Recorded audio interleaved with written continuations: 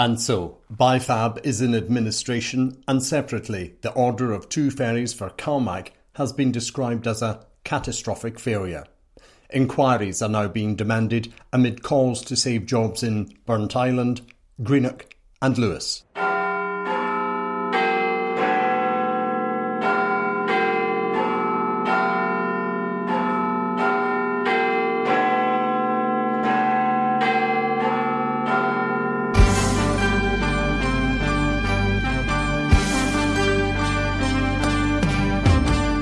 Summer holidays brought the second wave of COVID. Nicola Sturgeon says, don't travel. Higher exams are cancelled next year. It's over to teachers to assess their students. And down to the wire, the Brexit talks are extended again. From Caledonia Media, I'm Charles Fletcher with Scotland's favourite political show, The Week in Holyrood. I must tell the House that our friends in the EU are currently insisting that if they pass a new law in the future with which we in this country do not comply or don't follow suit, then they want the automatic right, Mr. Speaker, to punish us and to retaliate. And secondly, they're saying that the UK should be the only country in the world not to have sovereign control over its fishing waters. And I don't believe, Mr. Speaker, that those are terms that any Prime Minister of this country should accept. Martin Va, Fiskama. First, to Brexit. And Sunday is now the latest deadline for securing a deal between Britain and the European Union. The Prime Minister went to Brussels on Wednesday evening for a working dinner with the European Commission President, Ursula von der Leyen. Large gaps remain between the UK and the EU. The European Commission has put contingency plans in place to keep planes flying and goods being transported between the continent and the UK in case the talks collapse. Here's Newsnight's political editor, Nick Watt. David Frost, the UK's chief negotiator, he will resume those talks with Michel Barnier. But I have to say, listen to this sort of language from a Number 10 source.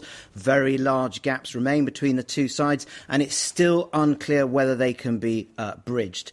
Talking about how the Prime Minister doesn't want to leave any route to a possible deal untested, so he wants to give it one last go. Talking around the system, I'm hearing language like, well, it went well enough to continue the talks. If it had gone disastrously badly, they would not have continued. But ultimately, I'm hearing they're saying we've got to be realistic about, are we really going to get there, saying that it's going to be a tricky few days, and they're absolutely not certain that they will give there. Ursula von der Leyen, the European Commission President, she has tweeted, we understand each other's positions, they remain far apart. And do we know the actual sticking points? Can you sort of spell them out for us in layman's terms? Well, as I understand it, Boris Johnson went to Brussels with two thoughts in his mind. Firstly, he wanted Ursula von der Leyen to sort of act as an honest broker between Angela Merkel and Emmanuel Macron, who clearly have very different views on this. And the issue that he was particularly concerned about is the level playing field. This is, can you sort of agree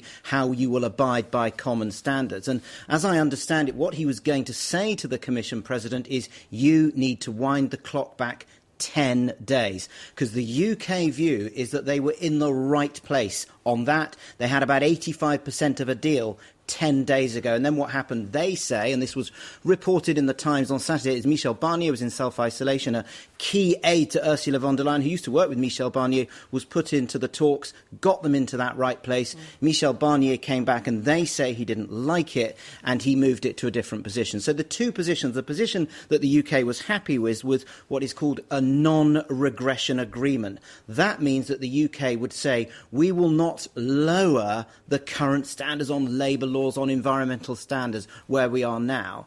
The problem was, they say, that the position then hardened to something much closer towards something called dynamic alignment, which would mean that as the EU changes laws, we would have to go with them. Right. Prime Minister talked about this in the Commons. If we didn't, they would punish us. And there was talk about how the EU was asking for us to agree to a tariff schedule. You do this, this tariff will be imposed. And what we were looking for was something much more akin to a sort of a joint dispute mechanism.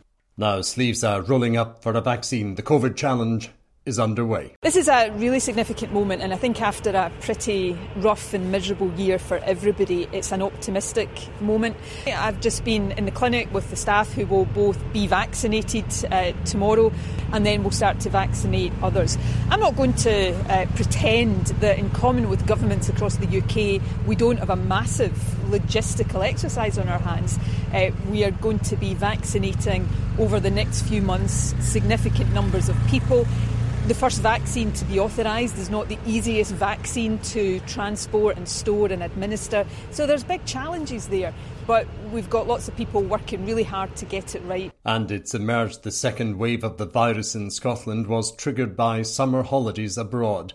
A genetic study of virus samples reveals travel-associated imports, mainly from other parts of Europe, but also the UK, seeded the current epidemic. Nicola Sturgeon admits she should have been much tougher on travel restrictions. I think the findings of these reports, which obviously are being reported to SAGE formally, I've had an awareness that this was the emerging sort of findings out of the genomic sequencing for some time now. I've sort of made references publicly to the fact that we think, and actually sort of been I don't know if this is the right word, but it's the only one that comes to mind right now, in some quarters ridiculed for saying this earlier in the year, that we did come very close to eliminating the virus in Scotland in the summer, and then it was reseeded from travel. And I think when I first made that point, which was informed by some of the genomic sequencing work that I knew was underway, I got accused by some of trying to be divisive and stop people travelling from from Scotland to England.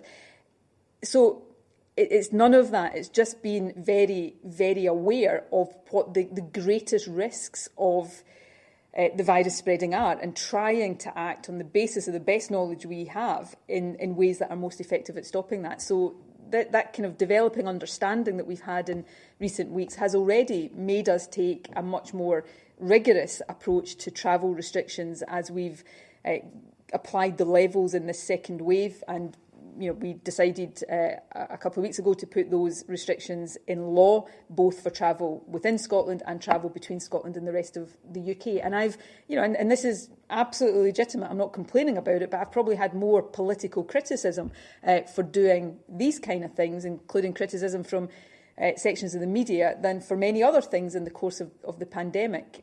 But I think these reports that we're talking about today demonstrate why controlling travel, particularly when the virus is spreading quite vigorously, is a vital and essential way of trying to both get it under control and keep it under control. And it is going to have to continue to be one of the things that we have in our consideration as we go through, hopefully, the final stage of this pandemic. The First Minister says, for now, we should hold back on booking a summer holiday next year. Scotland's National Clinical Director, Professor Jason Leach, says this is a cautionary tale and encourages people to stay local over Christmas. We've said many times from here, apolitically, that one of the key interventions in an infectious agent spread is travel. I mean, if you have a classroom with a measles outbreak, you wouldn't let that classroom travel to a classroom that has no measles. It's as simple as that. It could be Elgin that has the infection. It could be Scotland. It could be the UK.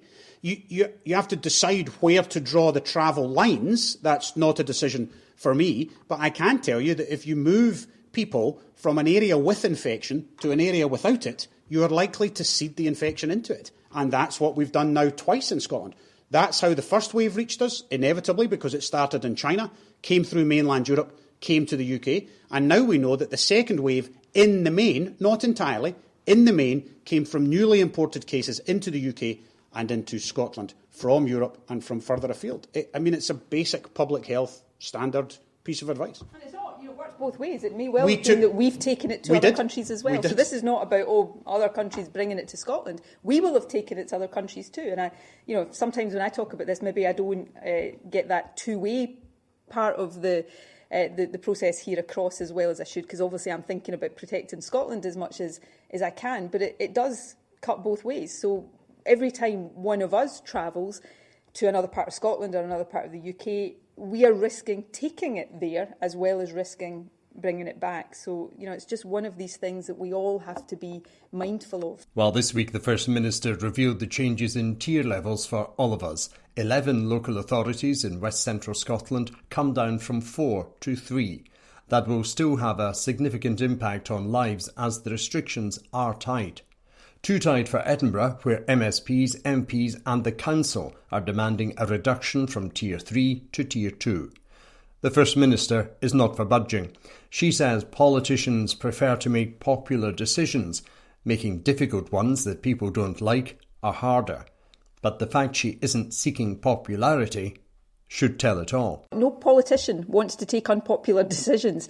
So the fact that I'm taking decisions sometimes that are not popular in particular areas should maybe lead you to think that I really do think these are necessary decisions. I'm not taking them lightly. And so to those new levels or tiers across Scotland, let's go into the chamber at the Scottish Parliament to join the First Minister. We mustn't at this stage drop our guard. For now, the virus and the risks it poses to health and life unfortunately remain with us.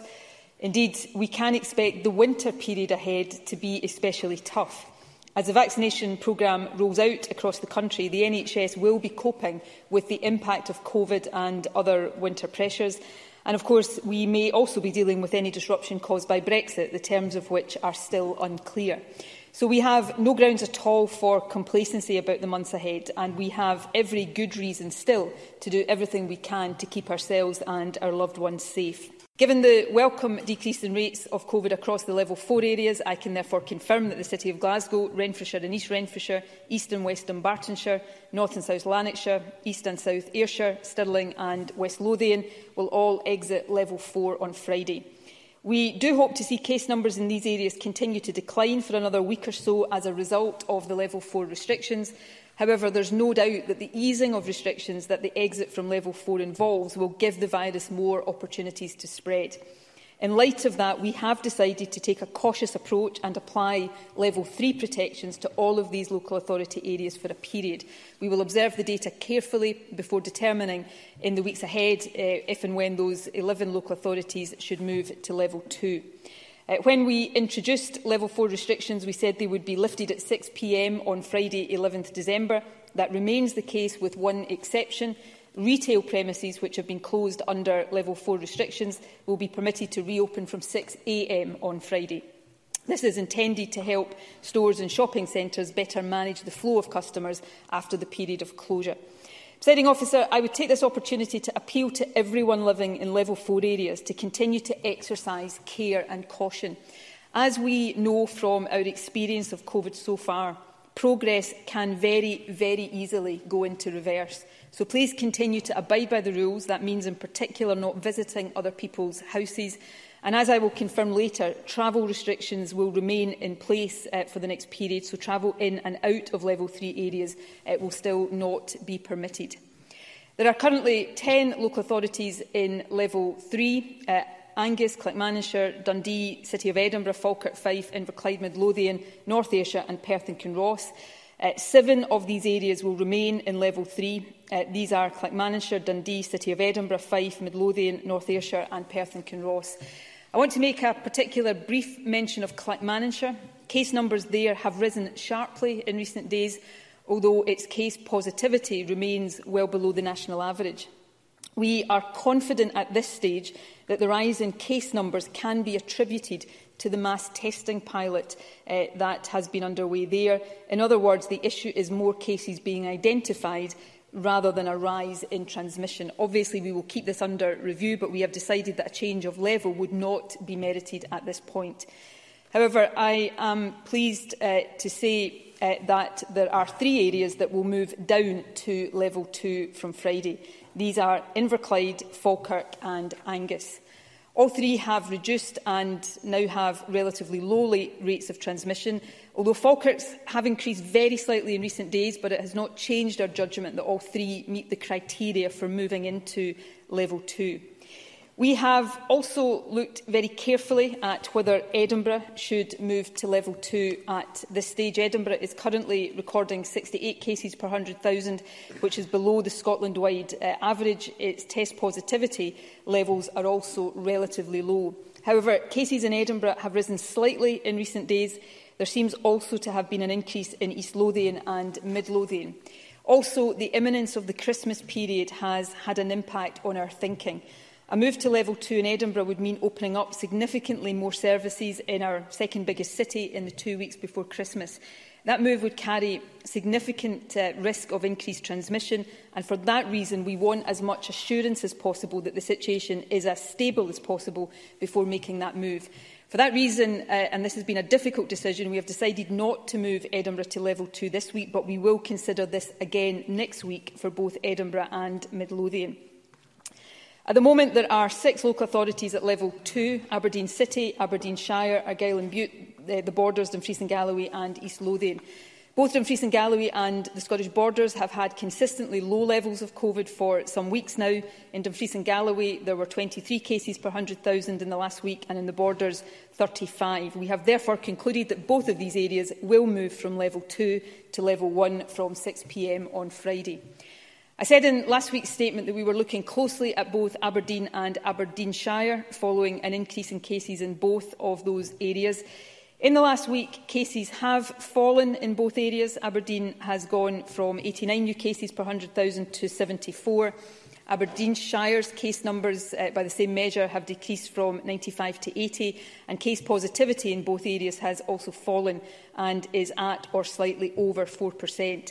For that reason, at this stage, we intend that both areas will remain at level 2. It is worth stressing, though, that cases haven't fallen in either area by as much as we would want to see. And there is still evidence that the levels of infection are due to transmission in the community, rather than solely being due to outbreaks in workplaces and care homes. We are therefore continuing to monitor the situation in both local authorities very carefully. I cannot rule out a move to level 3 for one or both of these areas in the weeks ahead. My message in both areas, as indeed it is for all parts of the country, is that the only way to stay at the current level and then possibly, hopefully, to move down further is to suppress the virus as effectively as possible. Both local authorities have assured us that they will continue to work with local public health teams to do that. The Scottish Government, of course, will do all we can to help, and it's also vital that local businesses and local communities continue to play a full part in those efforts. East Lothian and Argyll and Bute will also both remain at level 2 for now. It's worth mentioning that Argyll and Bute has also seen a very sharp rise in cases in recent days. However, we are confident at this stage that this reflects a large workplace outbreak and is not indicative of wider community transmission. But again, we will continue to monitor that situation carefully. And lastly, Presiding Officer, I can confirm that Highland, Moray, Orkney, Shetland and the Western Isles will all remain in level 1, and of course from Friday the Borders and Dumfries and Galloway will also go to level 1. From Friday, there will also be a relatively small change to the rules for household gatherings on some islands in the level 1 local authority areas. At the moment, the island local authorities, Orkney, Shetland and the Western Isles, are the only places in Scotland where it is permitted for 6 people from 2 households to meet in houses. From 6 p.m. on Friday, that will be extended to other inhabited islands in the level 1 local authorities, with the exception of islands like Skye that are connected to mainland Scotland by road. However, those of us living in the rest of the country should continue to stay out of each other's houses. I know this is really tough, but it does remain the most effective way of stopping the virus spreading from one household to another. Presiding Officer, the overall result of today's changes is that 16 local authorities will move to a lower level of restrictions from Friday. The rest will remain at the same level. That is good news. It reflects the fact that the number of cases in Scotland has been falling in recent weeks. However, I know it involves real and continued difficulties for many businesses, particularly in the hospitality sector. I can therefore confirm that the Finance Secretary will be setting out tomorrow a further package of business support intended to provide additional help over the winter. We will also be considering in the next couple of weeks whether any changes to the content of different levels, particularly as they affect hospitality, can safely be made. And more generally, as I've said before, moving any area down a level is not a neutral act. Because it allows some restrictions to be lifted, it does present more opportunities for the virus to spread. So it therefore presents real risks. And so I would ask everyone, especially in those areas that are moving down a level, to continue to do everything they can to keep themselves and their loved ones safe. Be careful and cautious, follow all the rules that are in place, and still please try to limit your interactions with others as much as possible. It may be counterintuitive, but as restrictions ease, caution actually becomes more important, not less. Travel restrictions, which will remain in place, continue to be a vital part of keeping the country safe with a targeted and proportionate approach to restrictions. So nobody in a Level 3 area or until Friday a Level 4 area should travel outside their local authority area except for very specific purposes, and no one should travel into Level 3 or 4 areas unless for essential purposes too. I'm afraid that means, for example, that people from outside Glasgow must not travel to the city to do Christmas shopping when retail opens on Friday. Presiding Officer, today, the day when the first people have been vaccinated against this horrible virus, is a day, and should be, a day of optimism for all of us. But it marks, we hope, the beginning of the end of the pandemic. Unfortunately, the end is not quite with us yet. So all of us must continue to think about how we keep ourselves and each other safe in the meantime. Many of us in the weeks ahead will face choices about when and whether we meet friends indoors in a pub or cafe, and about how we celebrate Christmas. Some people will decide that their well-being or the well-being of someone they love is best served by meeting indoors. I understand that. It's why the rules over the Christmas period recognise this inevitability and give advice on how to stay as safe as possible. But some of us will decide to take other options, for example, by seeing loved ones outdoors or postponing a family Christmas gathering until the spring or summer of next year. There is a beautiful statement by the Irish poet Seamus Heaney that was much quoted in the early days of the pandemic that I think sums up the situation we are in now extremely well. If we winter this one out, we can summer anywhere. That's a sentiment, I suspect, that resonates with many of us more strongly now than at any previous time in the pandemic. The route back to something much closer to normal life is clearer and closer now than at any time since March, and we are all looking forward to reaching that point. But we are not quite there yet, and so our priority must be on doing everything we can to ensure that when we do reach that point, all of our loved ones are there with us. Labour's Richard Leonard is far from convinced on the tier levels across Scotland. The First Minister's decisions make for a caustic head-to-head between them. The decisions being made on tiers are complex, but looking at some of the data today, people find it difficult to understand how the First Minister and the Cabinet have arrived at some of these conclusions. In Stirling, for example, the most recent data shows that there are 81 cases per 100,000 people. In West Dunbartonshire, there are now 76 cases per 100,000, and they are both being moved to Level 3.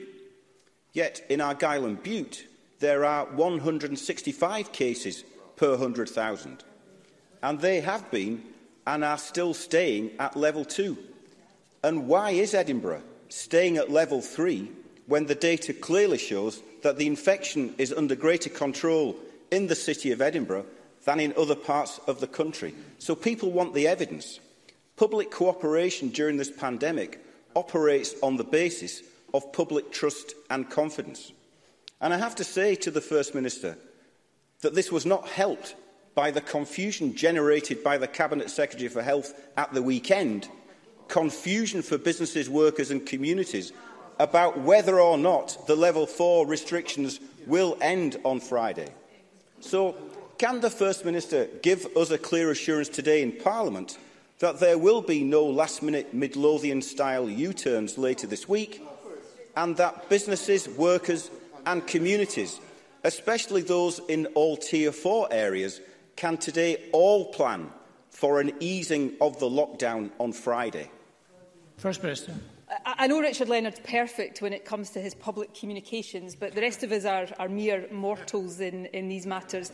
The Health Secretary communicated something on Sunday that she reflected was not as clear as it should have been, and immediately clarified it. I think that's a reasonable thing to do, but I'm sure we'll all continue.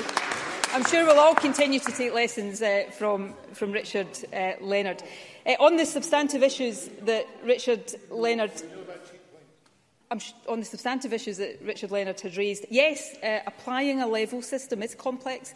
It would be, frankly, much easier just to put the entire country into a national set of restrictions. Much easier, but also fundamentally wrong, in my view, because the differing levels of prevalence do not justify that. So we deliberately, and I think rightly, go through a very complex process every week of judging what level is best for each area. And that is informed to a large extent by the indicators that we publish every Tuesday. But as I've said from the first day that we publish this levels approach, it also has to involve some contextual judgment. So if you take 3 local authority areas that are coming out of level 4 on Friday, Stirling, South Ayrshire and Western Bartonshire, if you look just at the indicators, then yes, you can make a case they should go straight to level 2.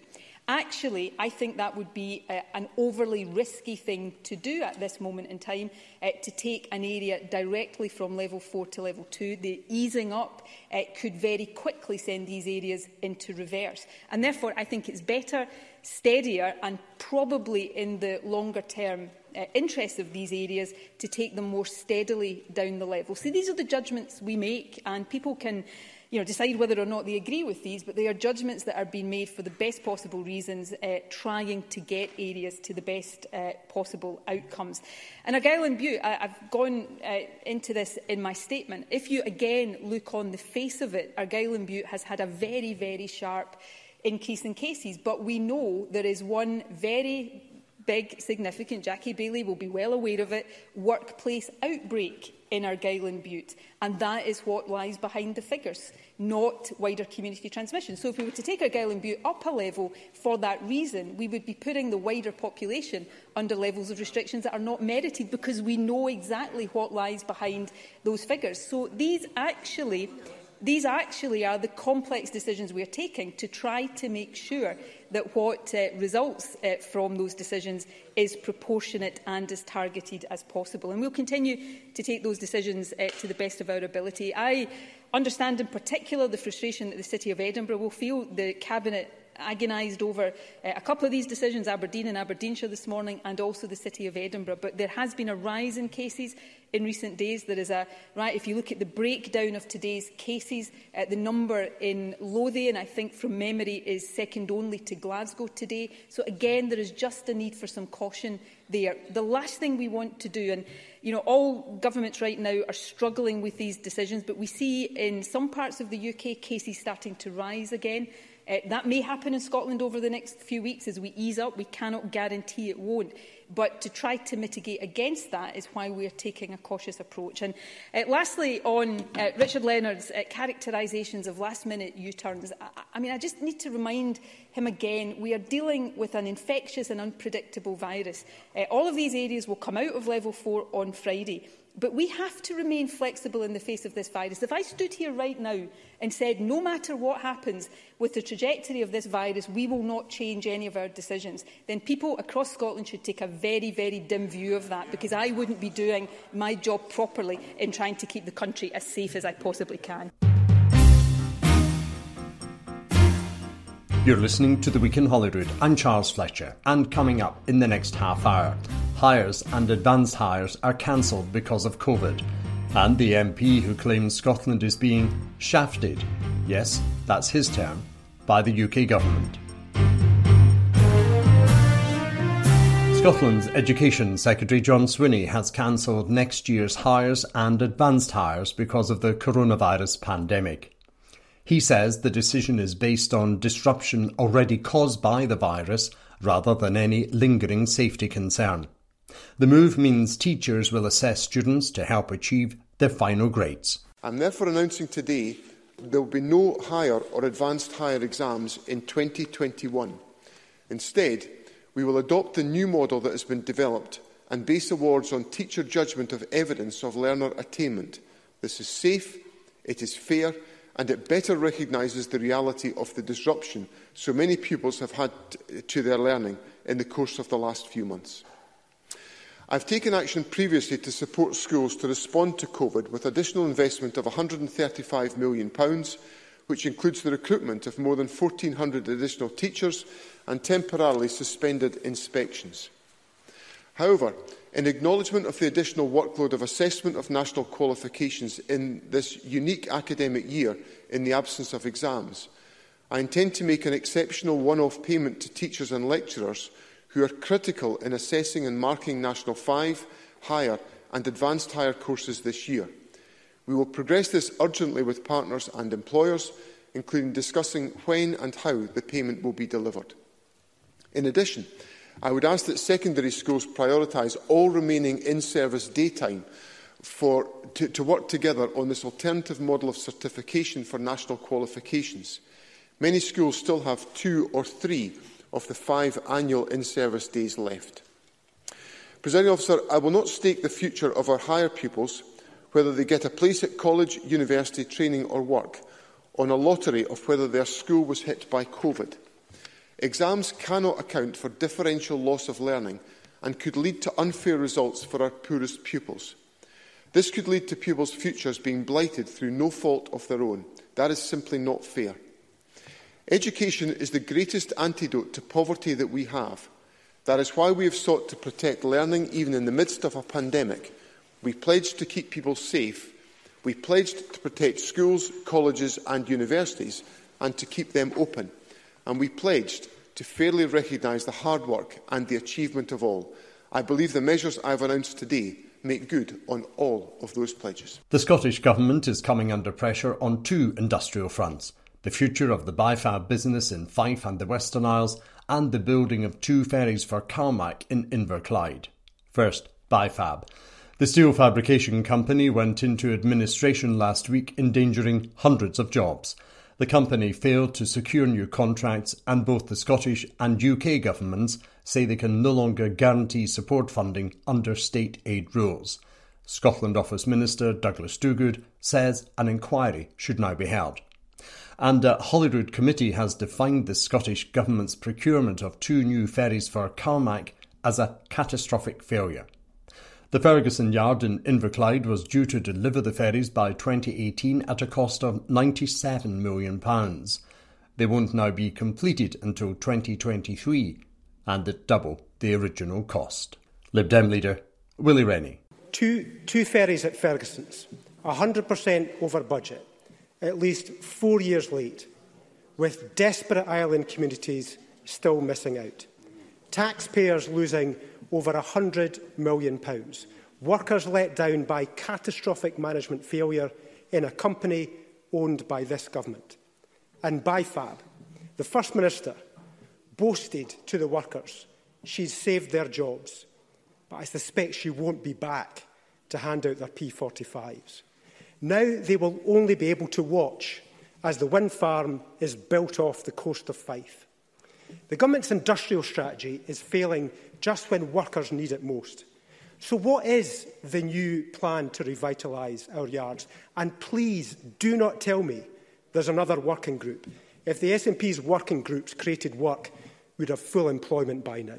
On BIFAB, 3 years ago, I think 3 years ago right now, it is because of the action this government took that BIFAB did not close and go into administration back then. We have worked hard, invested heavily, become a minority shareholder in BIFAB to try to secure a future for the yard. Unfortunately, we reached the limit of our ability legally to provide support to the yard, and it has unfortunately the company has gone into administration, but we will continue to work to secure, if we possibly can, a future for that. And I'm sorry Willie Rennie doesn't like the reality of how you have to work through things in government, but there are issues around the renewable supply chain that I'm afraid does involve us getting round the table, not least with the UK government, who still hold so many of these powers, to try to get a sustainable position where our supply chain win more of the benefits of the renewables potential we have. And the government will continue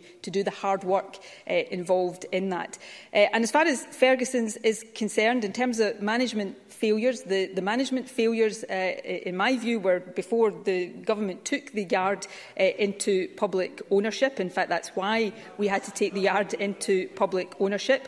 And if we hadn't stepped in to do that, all of the jobs at Ferguson's would have been lost. Since the government took Ferguson's into public ownership, there have been 139 jobs actually created there. So there are more workers working at Ferguson's now than when we took the yard into public ownership. So none of these issues are easy.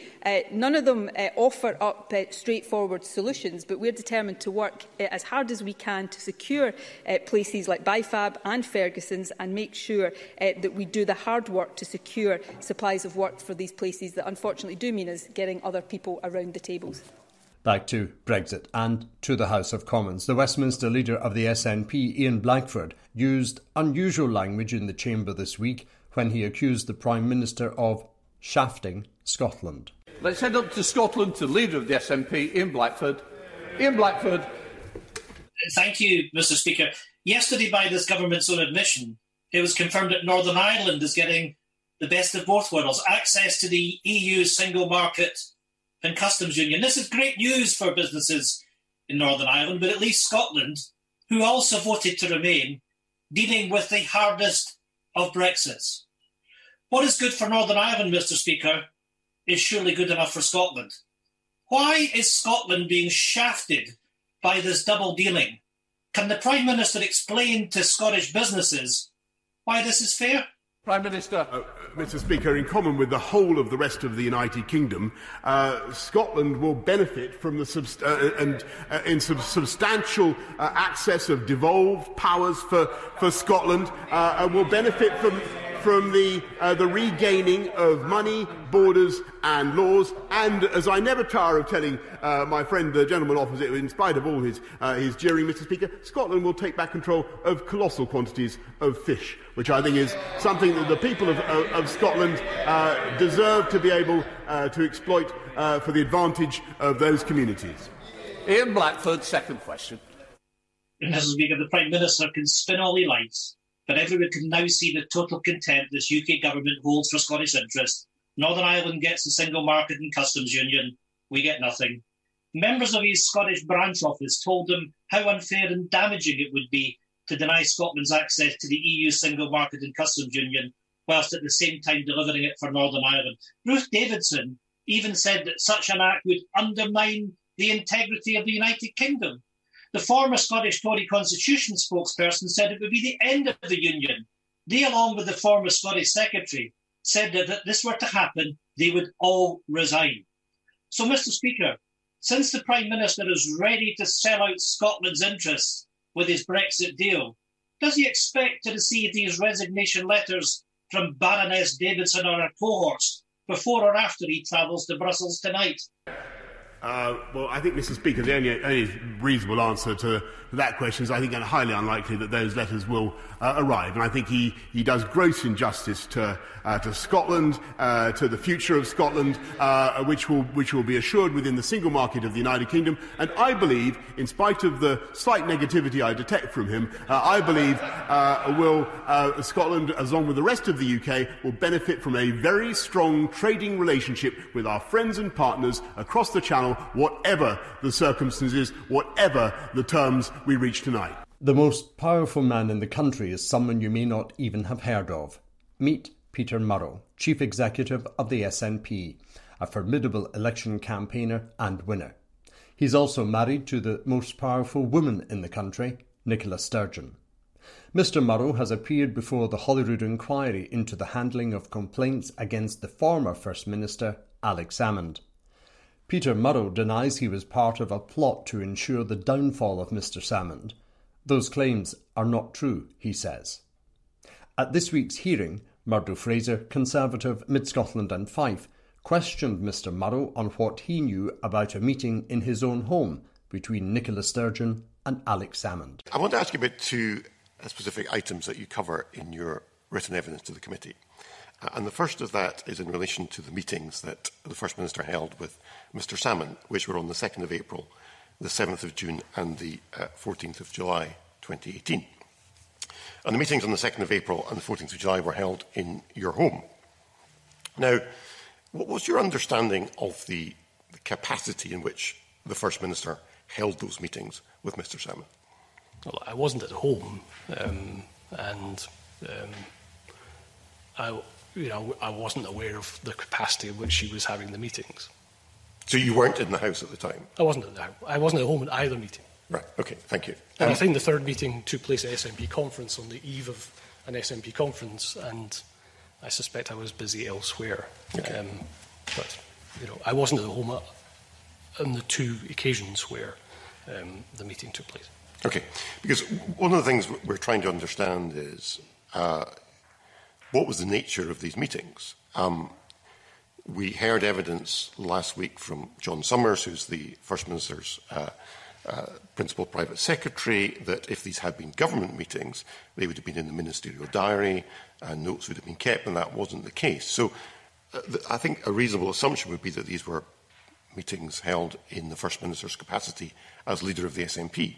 And if we read the First Minister's submission, she makes reference to the meeting, first of all, the meeting on the 2nd of April, how as party leader she considered it important to find out whether Mr Salmon might be about to resign from the SNP. And then in relation to the meeting on the 14th of July, she says again she was anxious as party leader to understand whether his handling of this matter was likely to become public in the near future. So would it be reasonable to assume, therefore, that these were meetings held in her position as leader of the SNP? Well, I think her position as she sets out is reasonable. I think the nature of the meeting, is really for her to say. But, it seems to make sense in what I've read of her submission that her impression of what the meeting was about, altered when the discussion happened. So, that seems a reasonable version of events that she sets out in her own written submission. Mm-hmm. OK, thank you. Because you say in your submission that you didn't discuss these meetings with Nicola, and yet you're the chief executive of the SNP. Surely if this was a SNP matter that was being discussed, would that not have been brought to your attention? Well, Nicola meeting with Alec wasn't a big, it was not an uncommon event, shall we say. I mean, it wasn't anything unusual. It could have been about any matter as far as, I wasn't really aware that he was coming to the House on the first occasion. And it doesn't strike me as anything unusual. It was, they met, they spoke on the phone. I mean, it wasn't anything out of the ordinary. So when were you first told about the nature of these meetings?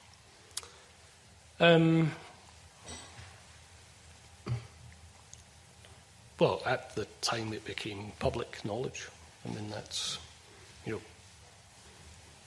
the, whatever it is, the 25th of August or thereabouts, the following year. So the leader of the SNP didn't at any point think to tell the chief executive of the SNP that there was a looming problem with the former leader of the SNP and the former First Minister of Scotland that might end up in the public domain. But I think that the issue is that the issue that was raised with Nicola at the time was a Scottish Government matter. That's, Scottish Government business is not for me. I mean, it's, it's every single day Scottish Government business is not really to be on a daily basis.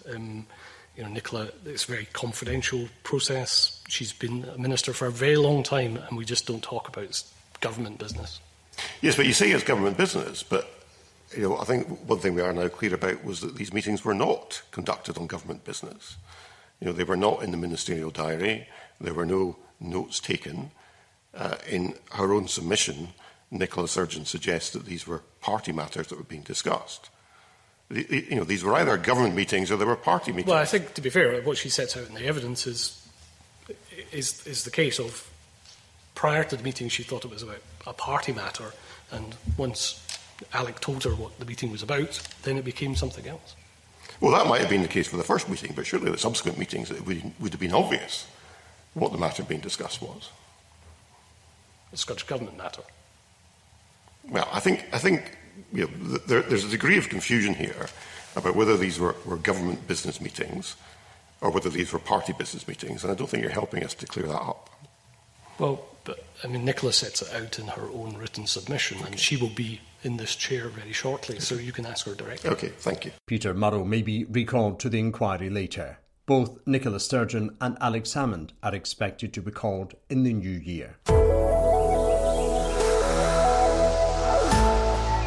Now to this week's session of Questions to the First Minister. Here's Scottish Conservative Group Leader at Holyrood, Ruth Davidson. On Tuesday, the Chief Executive of the SNP, Peter Murrell, gave evidence under oath to the Parliamentary Committee investigating the Scottish Government's botched handling of harassment allegations against Alex Salmond. That evidence plainly contradicted the First Minister's own version of events. So whose story does the First Minister find most believable? Peter Murrell's or her own? First Minister. I've already set out the reasons for and circumstances of my meeting with Alex Salmond in written evidence.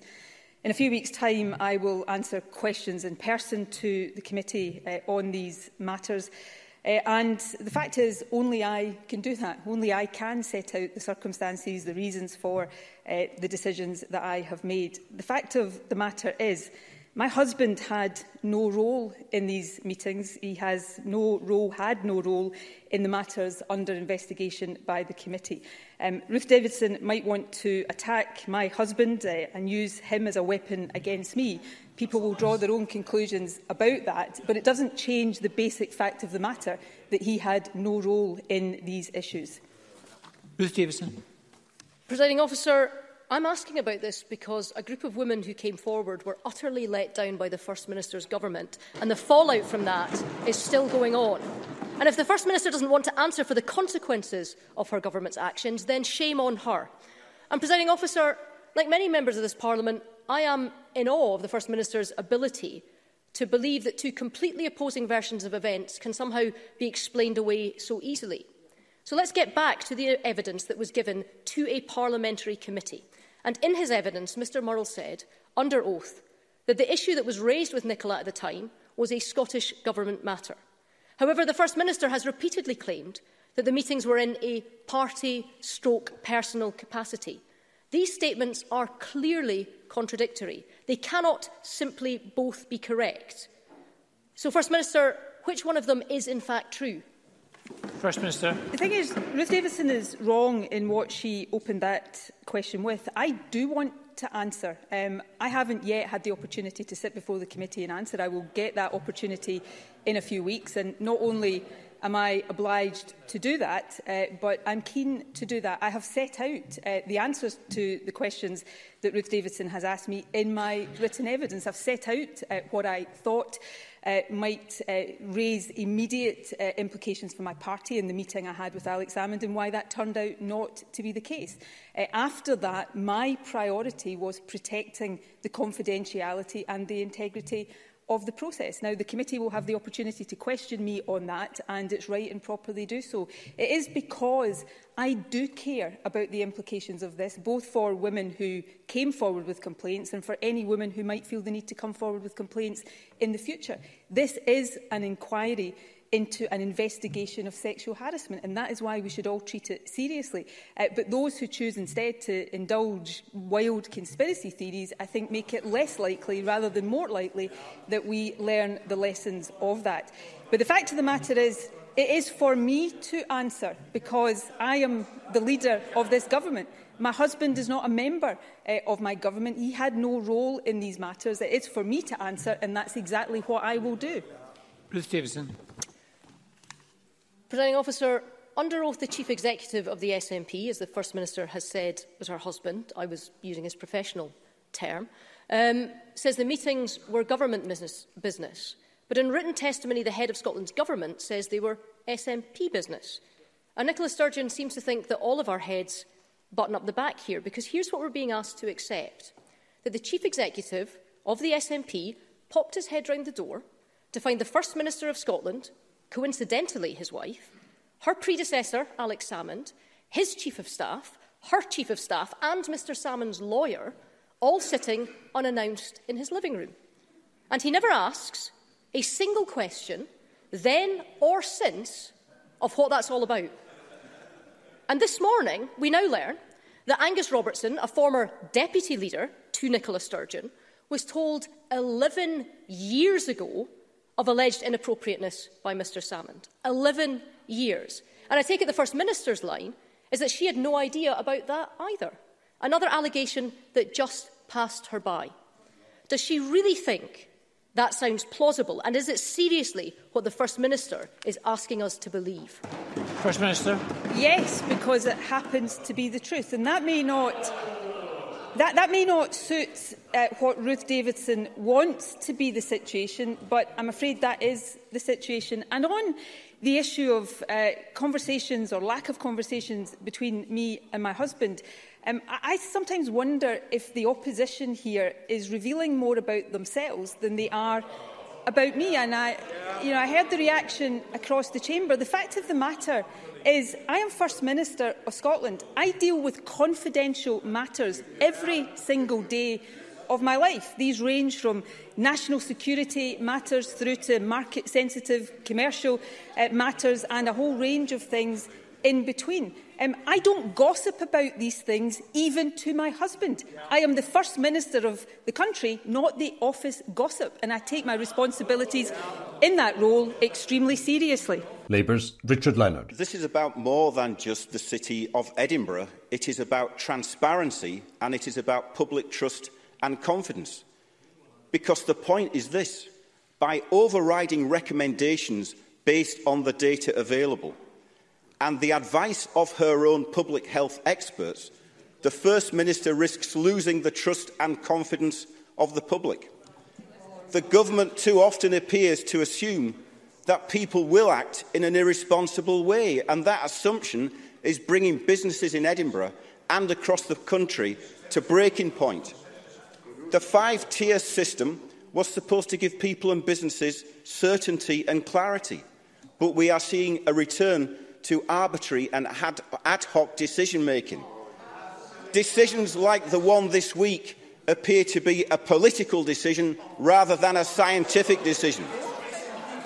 Will the First Minister accept that this not only undermines her stated commitment to limiting economic harms, it erodes public confidence in the government's message, and so, in the end, it will deter compliance with it? First Minister.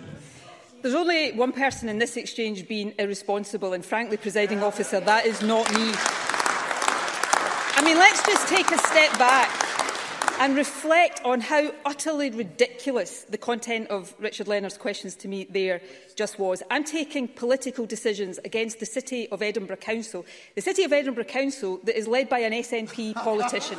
Why on earth would I be doing that?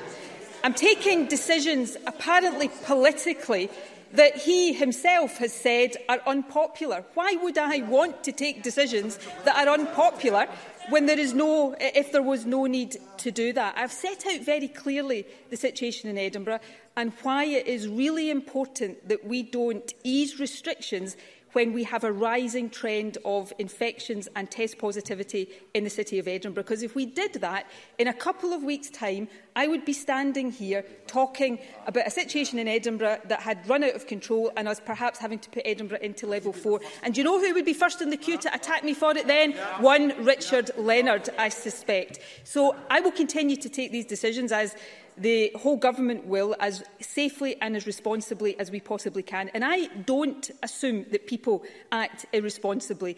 I am full of gratitude and appreciation for the responsible way the public of Scotland have acted throughout this pandemic. But I do assume that an infectious virus takes every opportunity we give it to spread. And that's why we have got to limit interactions to keep that virus under control. And keeping that virus under control is about protecting health, is about protecting the NHS, it's about saving lives, but it is also fundamentally about protecting businesses and the economy as well. And I will continue to take these decisions in the responsible way that I think the people of this country have a right to expect. And that's the Week in Holyrood.